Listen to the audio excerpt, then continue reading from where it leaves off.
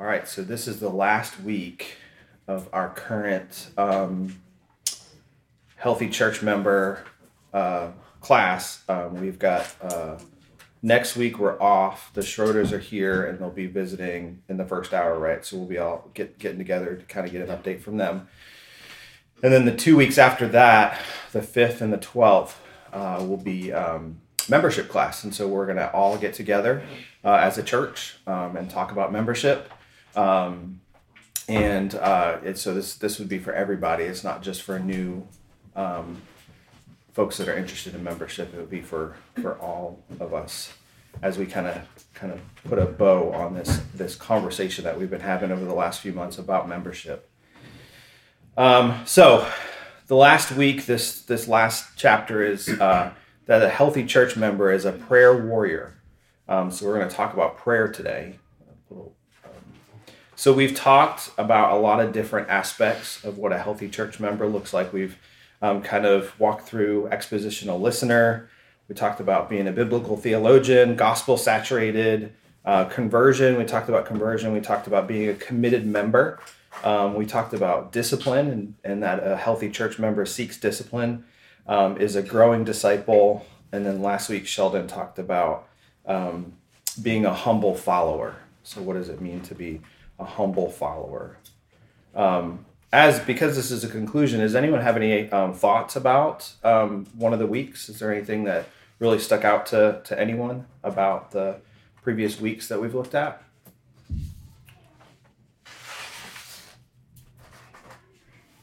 No?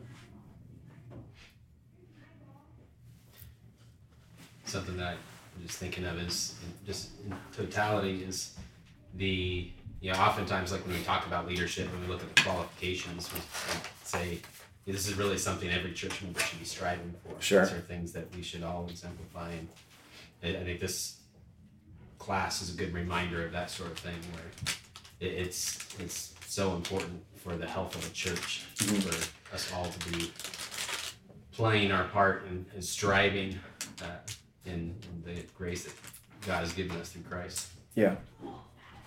Yeah, that's great. I think this idea that the church is a gift that God has given us, and it's not a gift that we passively receive, but it's a gift that we receive and we contribute to the gift. So this is something that God's given us each other, and He's given us this church in some kind of mysterious way. He's put us together. And so there's an opportunity that we have to actively be involved in the life of the church. And, we've talked the scripture that talks about the different parts of the body. We should all be striving for these qualities, but everybody's going to have a different role to play in the life of the church. Any other thoughts? I liked the chapter it struck me this time on being a growing disciple, because as someone who's been a believer for a long time, who's been in the church for a long time, it's easy to get complacent about personal growth and focus on the Lord. And so I just thought it was a really good reminder for me of what that looks like to be a growing disciple, and then what it looks like within the church fellowship. So great. I just enjoyed that one. We can be spurring each other on to growth and encourage each other. It's wonderful. Well, this week we're talking about being a prayer warrior. What do people think when they hear prayer warrior? My mom. Okay. Someone who actually prays for you when they say they're going to pray for you. That's that's great. I think we have that, especially even just a Southern thing. I think it's like, I'll pray for you, to kind of get out of the conversation, right? Versus somebody that actually is praying. So prayer warrior. So the author starts the chapter talking about this idea that the church is a lot of things, but one of the things that it is that it's a house of prayer.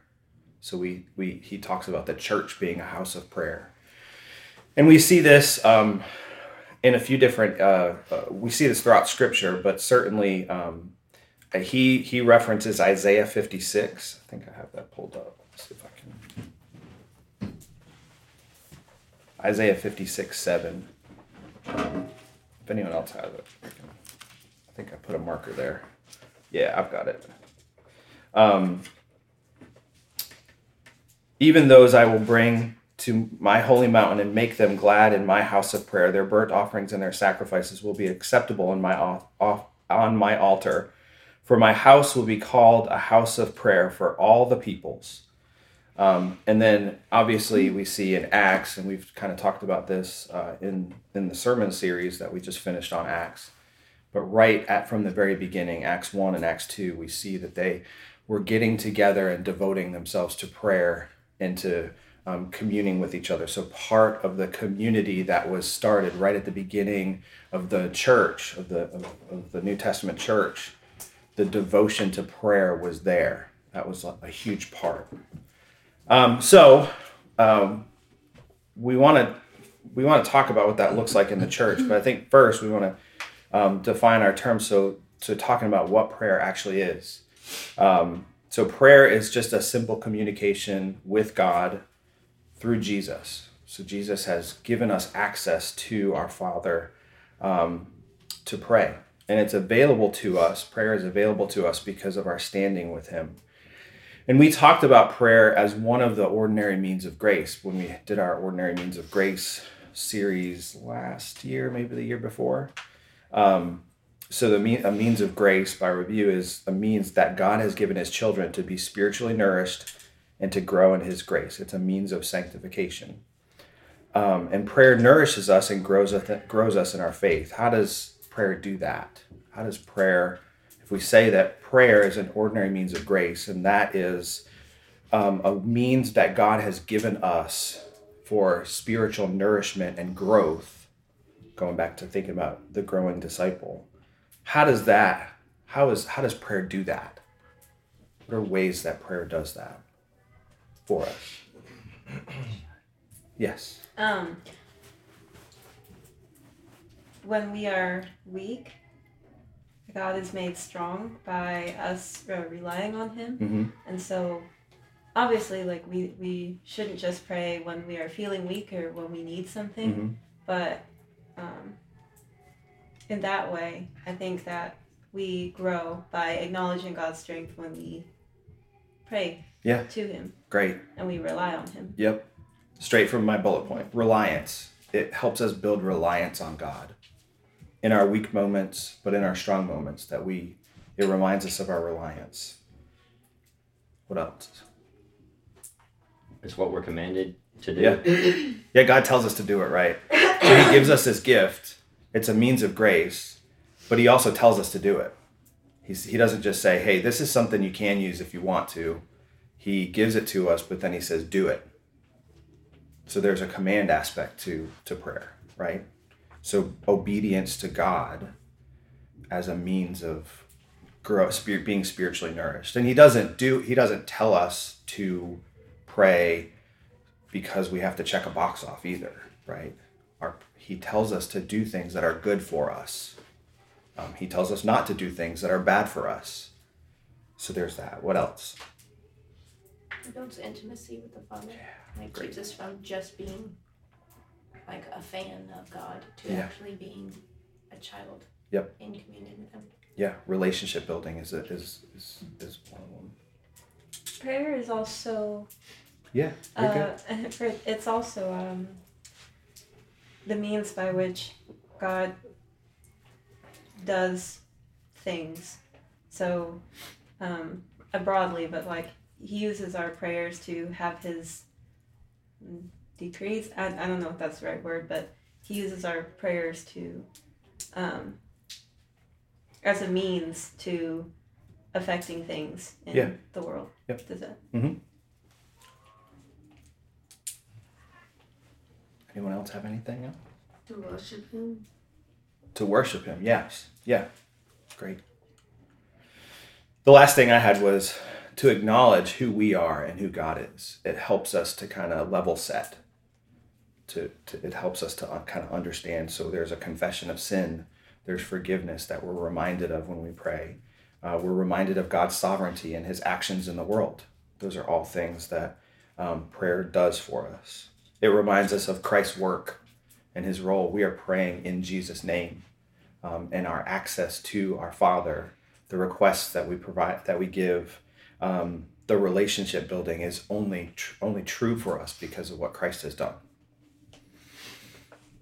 So Matthew 7, verses 7 through 11 says, "Ask and it will be given to you. Seek and you will find. Knock and it will be open to you. For everyone who asks receive, and the one who seeks finds, and the one who knocks it will be opened. Or which one of you, if his son asks him for bread, will give him a stone? Or if he asks for a fish, will give him a serpent? If you then, who are evil, know how to give good gifts to your children, how much more will your Father who is in heaven give good gifts to those who ask him?" So this idea of prayer as a means of grace helps us in our weakness. It helps us acknowledge who God is. It builds reliance, builds a relationship. And it's an expected and necessary part of the Christian life. So Jesus repeatedly addresses prayer to his disciples, and he says, what does he say? Does he say, if you pray? Or, when you get around to it? He says, when you pray, this is what you should say. When you pray, this is what you should do.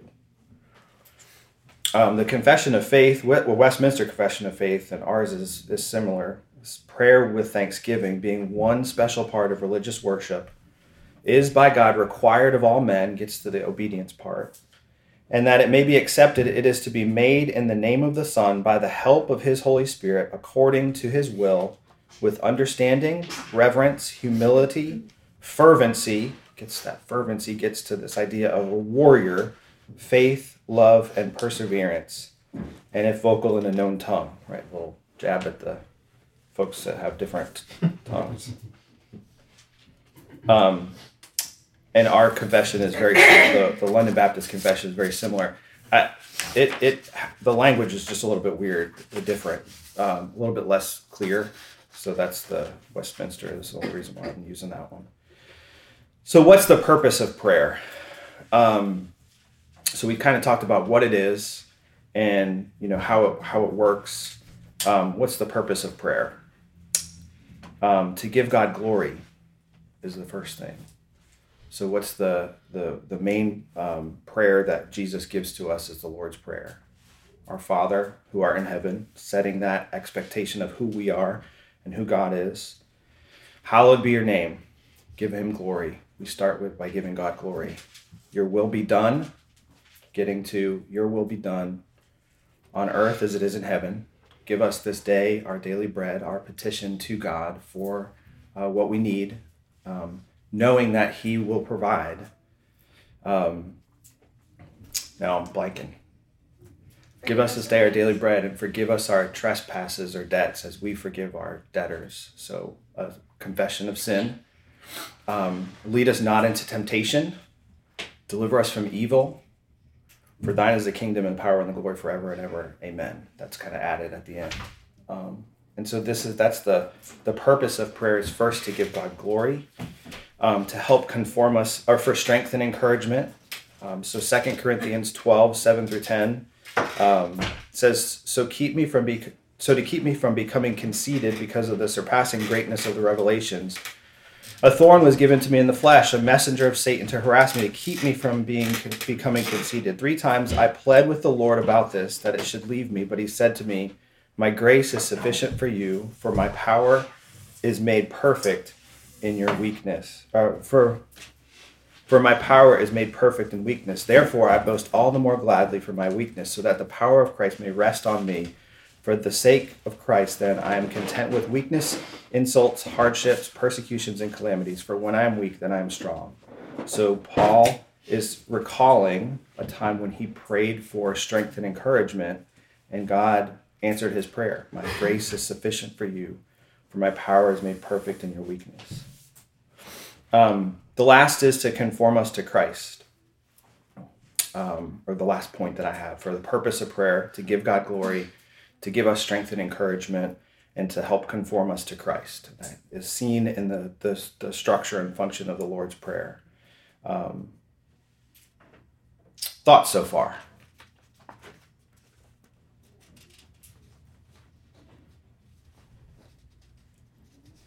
So to dig into the Lord's Prayer a little bit more, the Westminster Shorter Catechism identifies 6 petitions in the prayer to kind of dig in a little bit more. The first is, hallowed be your name. God's name may be honored by us and all men. Thy kingdom come, that the gospel will be preached in all the world and believed and obeyed by us and all men. So thy kingdom come is a petition that we're called to pray. We're called to pray for God's kingdom to come. Your will be done on earth as it is in heaven, that men on earth may serve God as the angels do in heaven. That's what the Shorter Catechism says. Give us this day our daily bread. God would give us things we need for our bodies, so our physical bodies. Forgive us our debts as we forgive our debtors, that God would pardon our sins, and we should do so to those who have sinned against us. And lead us not into temptation. God will keep us from future sin. So acknowledging the sin that we have done and to keep us from future sin. So the author of the book kind of gets into, okay, so we've kind of established what prayer is, what the structure generally is, what we should be praying for and how we should be praying. And that doesn't mean that every single time we pray, we have to make sure we hit all of these bullet points, right? So we don't always have to pray for thy kingdom to come, but that should be something that we should be praying for, generally speaking. So while the Lord's Prayer is the structure that Jesus gives us for prayer, those are the petitions that we should be praying for. And so it doesn't mean every prayer has to happen in that specific way, but those are things that Jesus has told us to pray for. Yeah, Josh.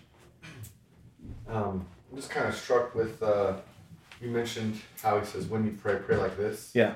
But then I remember Paul saying that we don't know how to pray as we ought. Yeah. The Spirit intercedes for us. And it's like I compare, my prayers to what I read in Ephesians or any of those epistles, and it's like a different type of prayer entirely, Mm-hmm. In what way? Like, I might be praying for, I don't know how to explain it, right? Like just random stuff, right? But Paul's over here praying for, like, in 3, right, chapter 3, that we would be strengthened with power in inner man to know the love of Christ, that we would be filled with the spirit of wisdom and revelation of Christ. That's the kind of prayer that we don't know how to pray, I think. Yeah. You know what I mean? Sure. So the subjects of our prayers in comparison to what Paul talks about. Yeah. Well, it's just like the dichotomy of, when Paul says we don't know how to pray as we ought, and yet the Lord has told us this is how you can pray. Yeah. Right? It just kind of throws up like a flag for me. Like, how is that possible? Bit of a paradox, I guess. Yeah. Just interesting. Well, I think, and we talked a lot more about this in the Ordinary Means of Grace class when we talked about prayer and what it is. But one of the things we talked about was that it's a Trinitarian kind of concept. So we're praying to God through Christ, but the Holy Spirit is part of that. So that it's not like the Holy Spirit is prompting us to pray, right? But also is kind of clarifying to some extent. There's a clarification to some extent. So like if we have a big chasm between, how we pray and how Paul prayed, that's fine. Like the Spirit is moving us and is interceding for us in that way. So it's not, we don't have to have the right words. Certainly that's great, because I often don't have the right words, right? Public prayer is a fairly new thing for me, especially in like in a big church kind of setting, and so I often fumble over my words. But I'm comfort in knowing that I don't have to say the exact right words in order for God to hear me, because the Spirit is working through my words. I think also that, we've done Sunday school classes where we just focused on Paul's prayers in the letters. Yeah. And taken those as indications of things Paul was praying for the churches, right? He's telling them what he's praying for them for. Yeah. What he's asking God to give them. And so we can use that as an indication of what we need. Sure. Paul's writing now, Ephesians is written to us now, right? Mm-hmm. So these are things that from God's word we know someone needs to pray for us to have. Sure. And so it's kind of an elaboration on your will be done. Now we're asking for things that we know are in God's will. Yeah. So that's one way that I think we can benefit or pick up on what Paul prayed for us in our prayers to God. It can inform us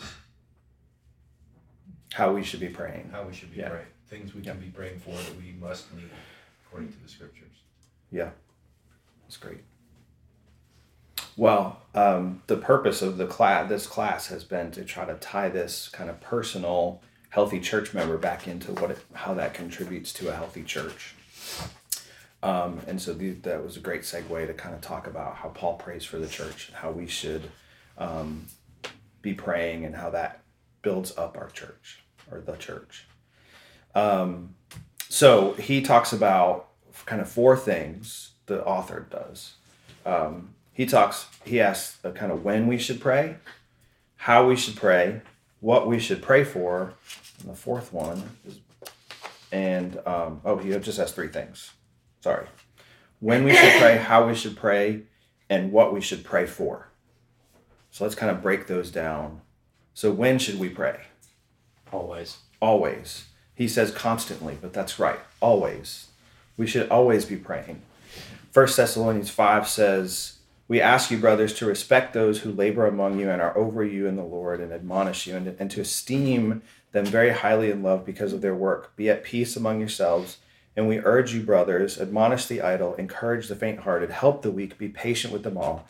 See that no one repays evil for evil, but always seek to do good to one another and to everyone. Rejoice always, pray without ceasing.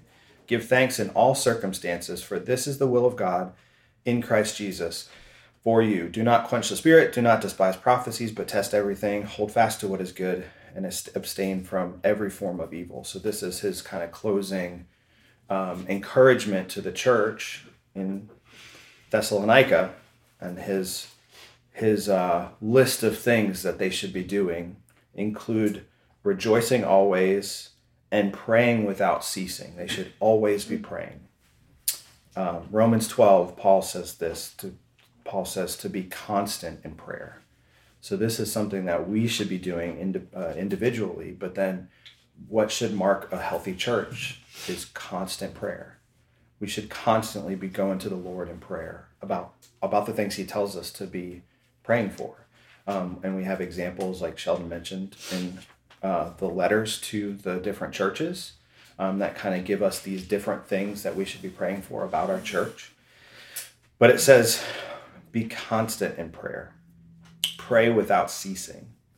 So that's when we should pray. We should pray all the time. Colossians 3 and 4 kind of talk about this as well. So Colossians is written, Paul's writing to that church. And it says in 3:1, "If you have been raised with Christ, seek the things that are above where Christ is, seated at the right hand of God. Set your minds on the things that are above, not on the things that are of earth." So he's saying, this is what you should be looking for. You should be setting your mind on the things that are above, not on things that are on earth. Well, how do we do this? Well, he kind of skips into 4, and in chapter 4, verses 2 through 4, he says, "Continue steadfastly in prayer. Be watchful in it with thanksgiving. At the same time, pray also for us that God may open up a door for the word to declare the mystery of Christ, on account of which I am in prison, that I may make it clear, which is how I ought to speak. So he is saying, set your minds on things that are above. How do you do that? Continue steadfastly in prayer. And he says, which I think is really cool, a cool description. He says, be watchful in your prayer with thanksgiving. So why would you be thankful? Because God has given this to us as a gift. And so he's not saying, he's saying continue steadfastly in prayer, constant prayer, right? Be watchful in it. So this should be something that you're actively thinking about when you're praying. It shouldn't be a prayer that's like a kind of castaway prayer. I grew up in a church context where the longer the prayer, the more holy the person was. And so they would say all these things and it would be the same kind of canned text, right, every time. And so I would prefer somebody that fumbles over their words but is making is watchful in their prayer versus somebody that is just kind of saying words that make everybody feel good, right? So prayer should be something that we're watchful. Watchfulness is something that we're thinking about when we're actually praying, but we should get better at praying. Like that's just like all the other means of grace that we talked about. There's a sanctification in our prayers. We should be thinking more and more like Christ in how we pray. So he says, be watchful in it. And then he says, help me, pray for me that I'll have the right words to say. Here's Paul. He's in prison because he's preaching the gospel and he's saying, pray for me that I'm going to have the right words to say when it comes time. So he says, I want to be clear in declaring the mystery of Christ. So please pray for me that I would actually be able to say the right words when it comes time. I'm in prison right now, but when it comes time, I want to be able to clearly articulate the mysteries of Christ. And then at the end of 4, he talks about Epaphras. He has a few different folks that he talks about in Colossians 4. He says, Epaphras, who's one of you, a servant in Christ Jesus, greets you, always struggling on your behalf in his prayers, that you may stand mature and fully assured in all the will of God. So he talks about this guy Epaphras, and he says he's struggling on your behalf in his prayers. So this idea of like this watchfulness in the way that we pray, that we should constantly be in prayer, that we should be watchful about how we pray. And Epaphras, he holds up Epaphras and says, this guy's struggling in his prayers for you. Like he cares so deeply about you that you as a church may stand mature and fully assured in all the will of God, that he's struggling in your behalf. So this gets back to this idea of a prayer warrior. This is not just a person that prays, but this idea of a prayer warrior, that there's a struggle and he's struggling on your behalf. And how is he doing that? He's doing it in his prayers. He's using his prayers as a struggle towards this gospel maturity. So that's great. Thoughts about that? I personally find someone that is a prayer warrior very encouraging. Mm-hmm. Like, insert random concern here, like loss or something. It's like I can't expect anyone here to fix that loss, right? That's outside of your power. And maybe you would have kind words to say that would give some easing. But if you tell me you're praying for me, that as Candy pointed out, right, gives God, I guess, the freedom, if you will, to give that peace that surpasses understanding. Mm-hmm. Yeah. And actually pray for you, right? Like not say that they're praying for you. Right. There's a sense that there's actual prayer happening. Well, and when that peace comes, it's like that's an answer of prayer. Right. Yeah. Yep. The second point, so when should we pray constantly? How should we pray? We should pray in the Spirit. And that gets back to our previous discussion. Could someone read Romans 8, 26 and 27?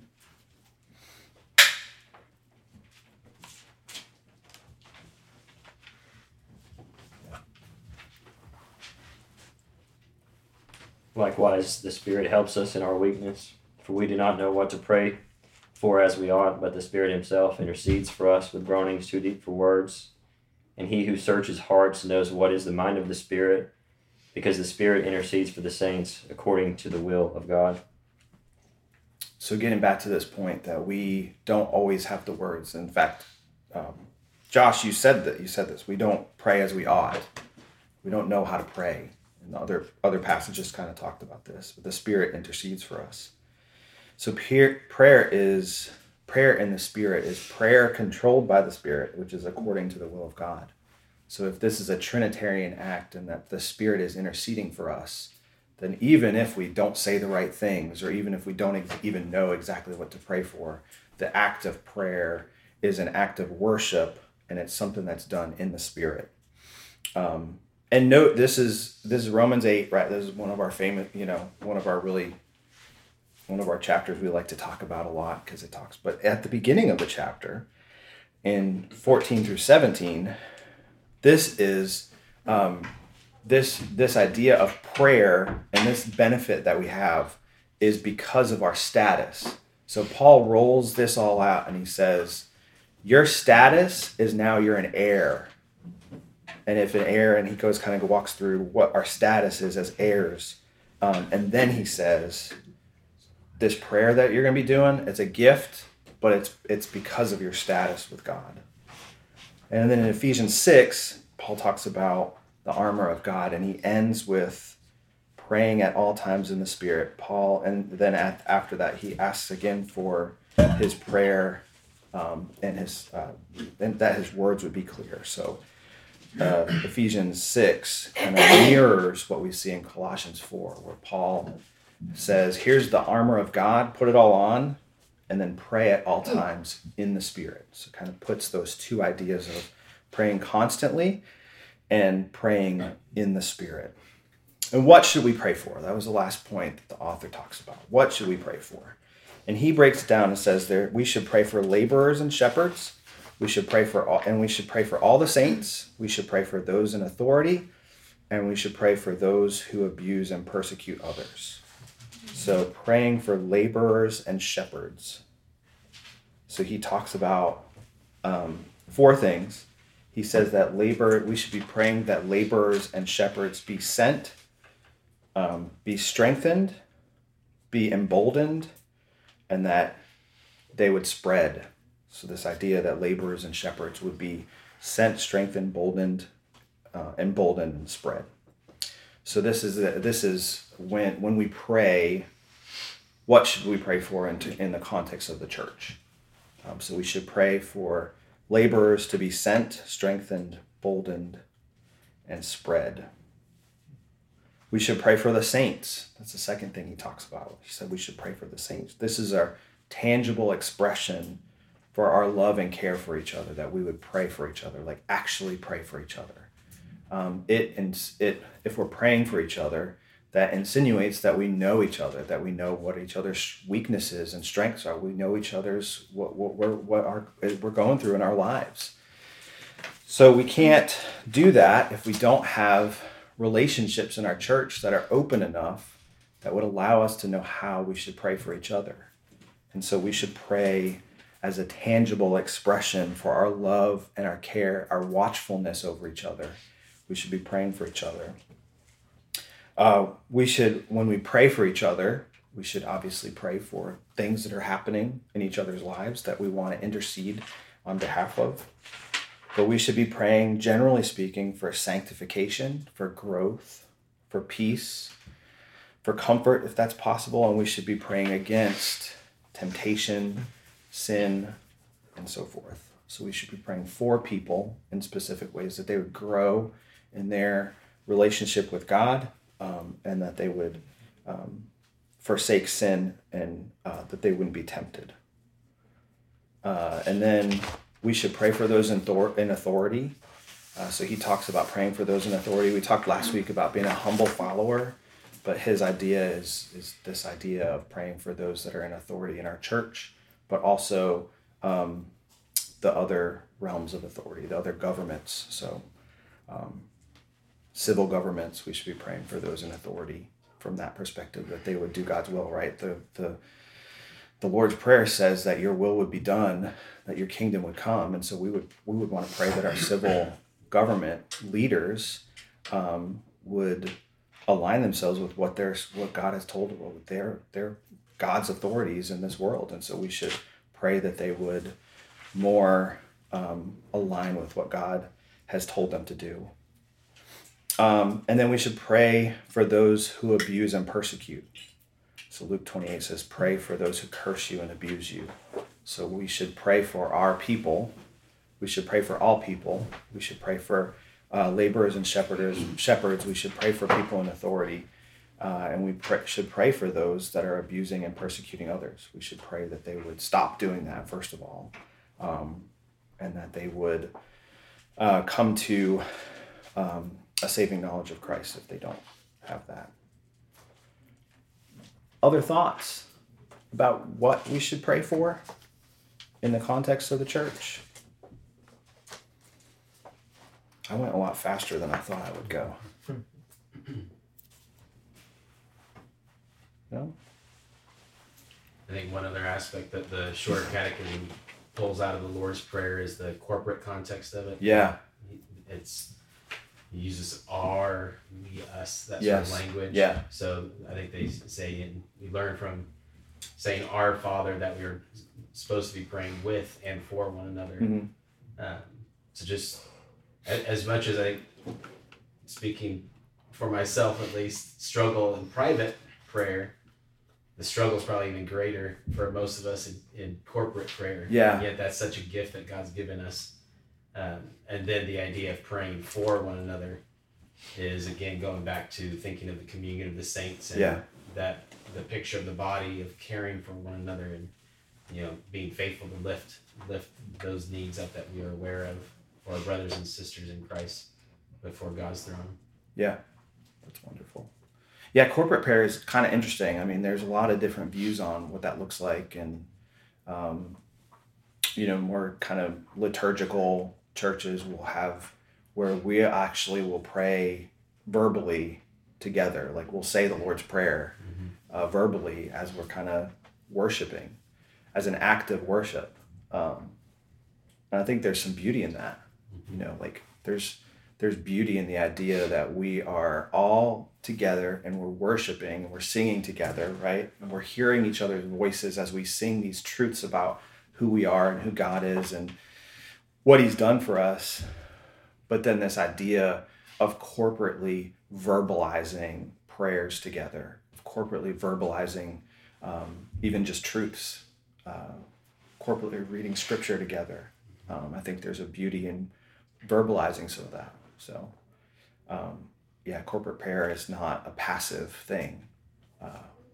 As a church, we should be,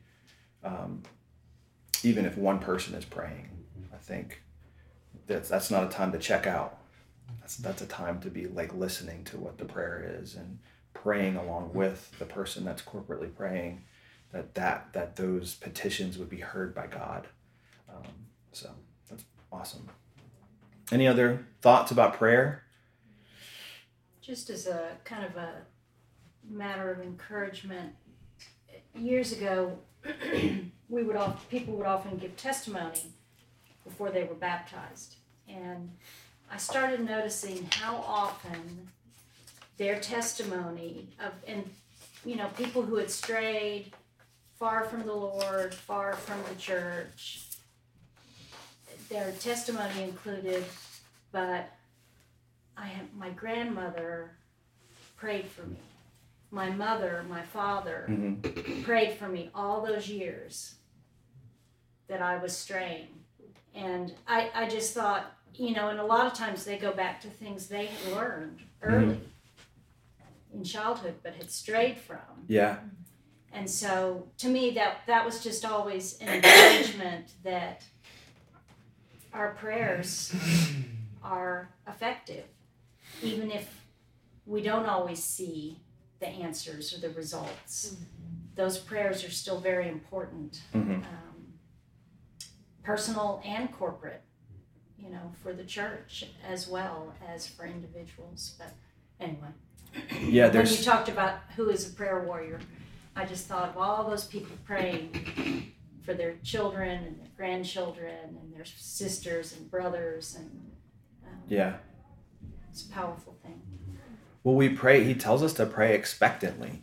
Like this is an active. Like we're praying and bring our petitions to God, and He's telling us that He's going to answer our prayers, and it might take 20 years, and we may never see the prayer answered. But a prayer that is petitioning God for the right things, right? Like when I was a kid, I used to pray for, stuff for, a new toy or something like that, and I didn't get it. So, but sometimes we pray for things that are not God's will. But if we're praying for our loved ones to come to this saving knowledge in Christ, God is hearing that, and it is obviously His will is being done. But there's an expectation that God is faithful when we pray. It's one of the ideas that comes along with praying without ceasing. It's the idea of praying with perseverance. Because I'm thinking of those kind of stories. It's the years of praying, say, for someone's salvation can become discouraging as every day and month and year passes, and you see them just continuing in rebellion. But it's those prayer warriors who pray with perseverance, because they can just keep bringing that petition before the Lord. Yeah. Because we know it's the Lord's will for no one to be lost. So sure. We can confidently pray for salvation. And so it's just a sweet thing as a prayer warrior to not get tired out. Yeah. But to say, no, I'm going to persevere in bringing this request before God. Yeah, that's awesome. Well, I've got a quote from Calvin that I think it's a little bit cumbersome with language, but he's 400 years ago. So, but it gets to this idea of prayer. It's from the Institutes, chapter 20 of the Institutes. It says, "We see that nothing is set before us as an object of expectation from the Lord, which we are not enjoined to ask Him in prayer. So true it is that prayer digs up all those treasures which the gospel of our Lord discovers to the eye of faith. The necessity and utility of this exercise of prayer no words can sufficiently express.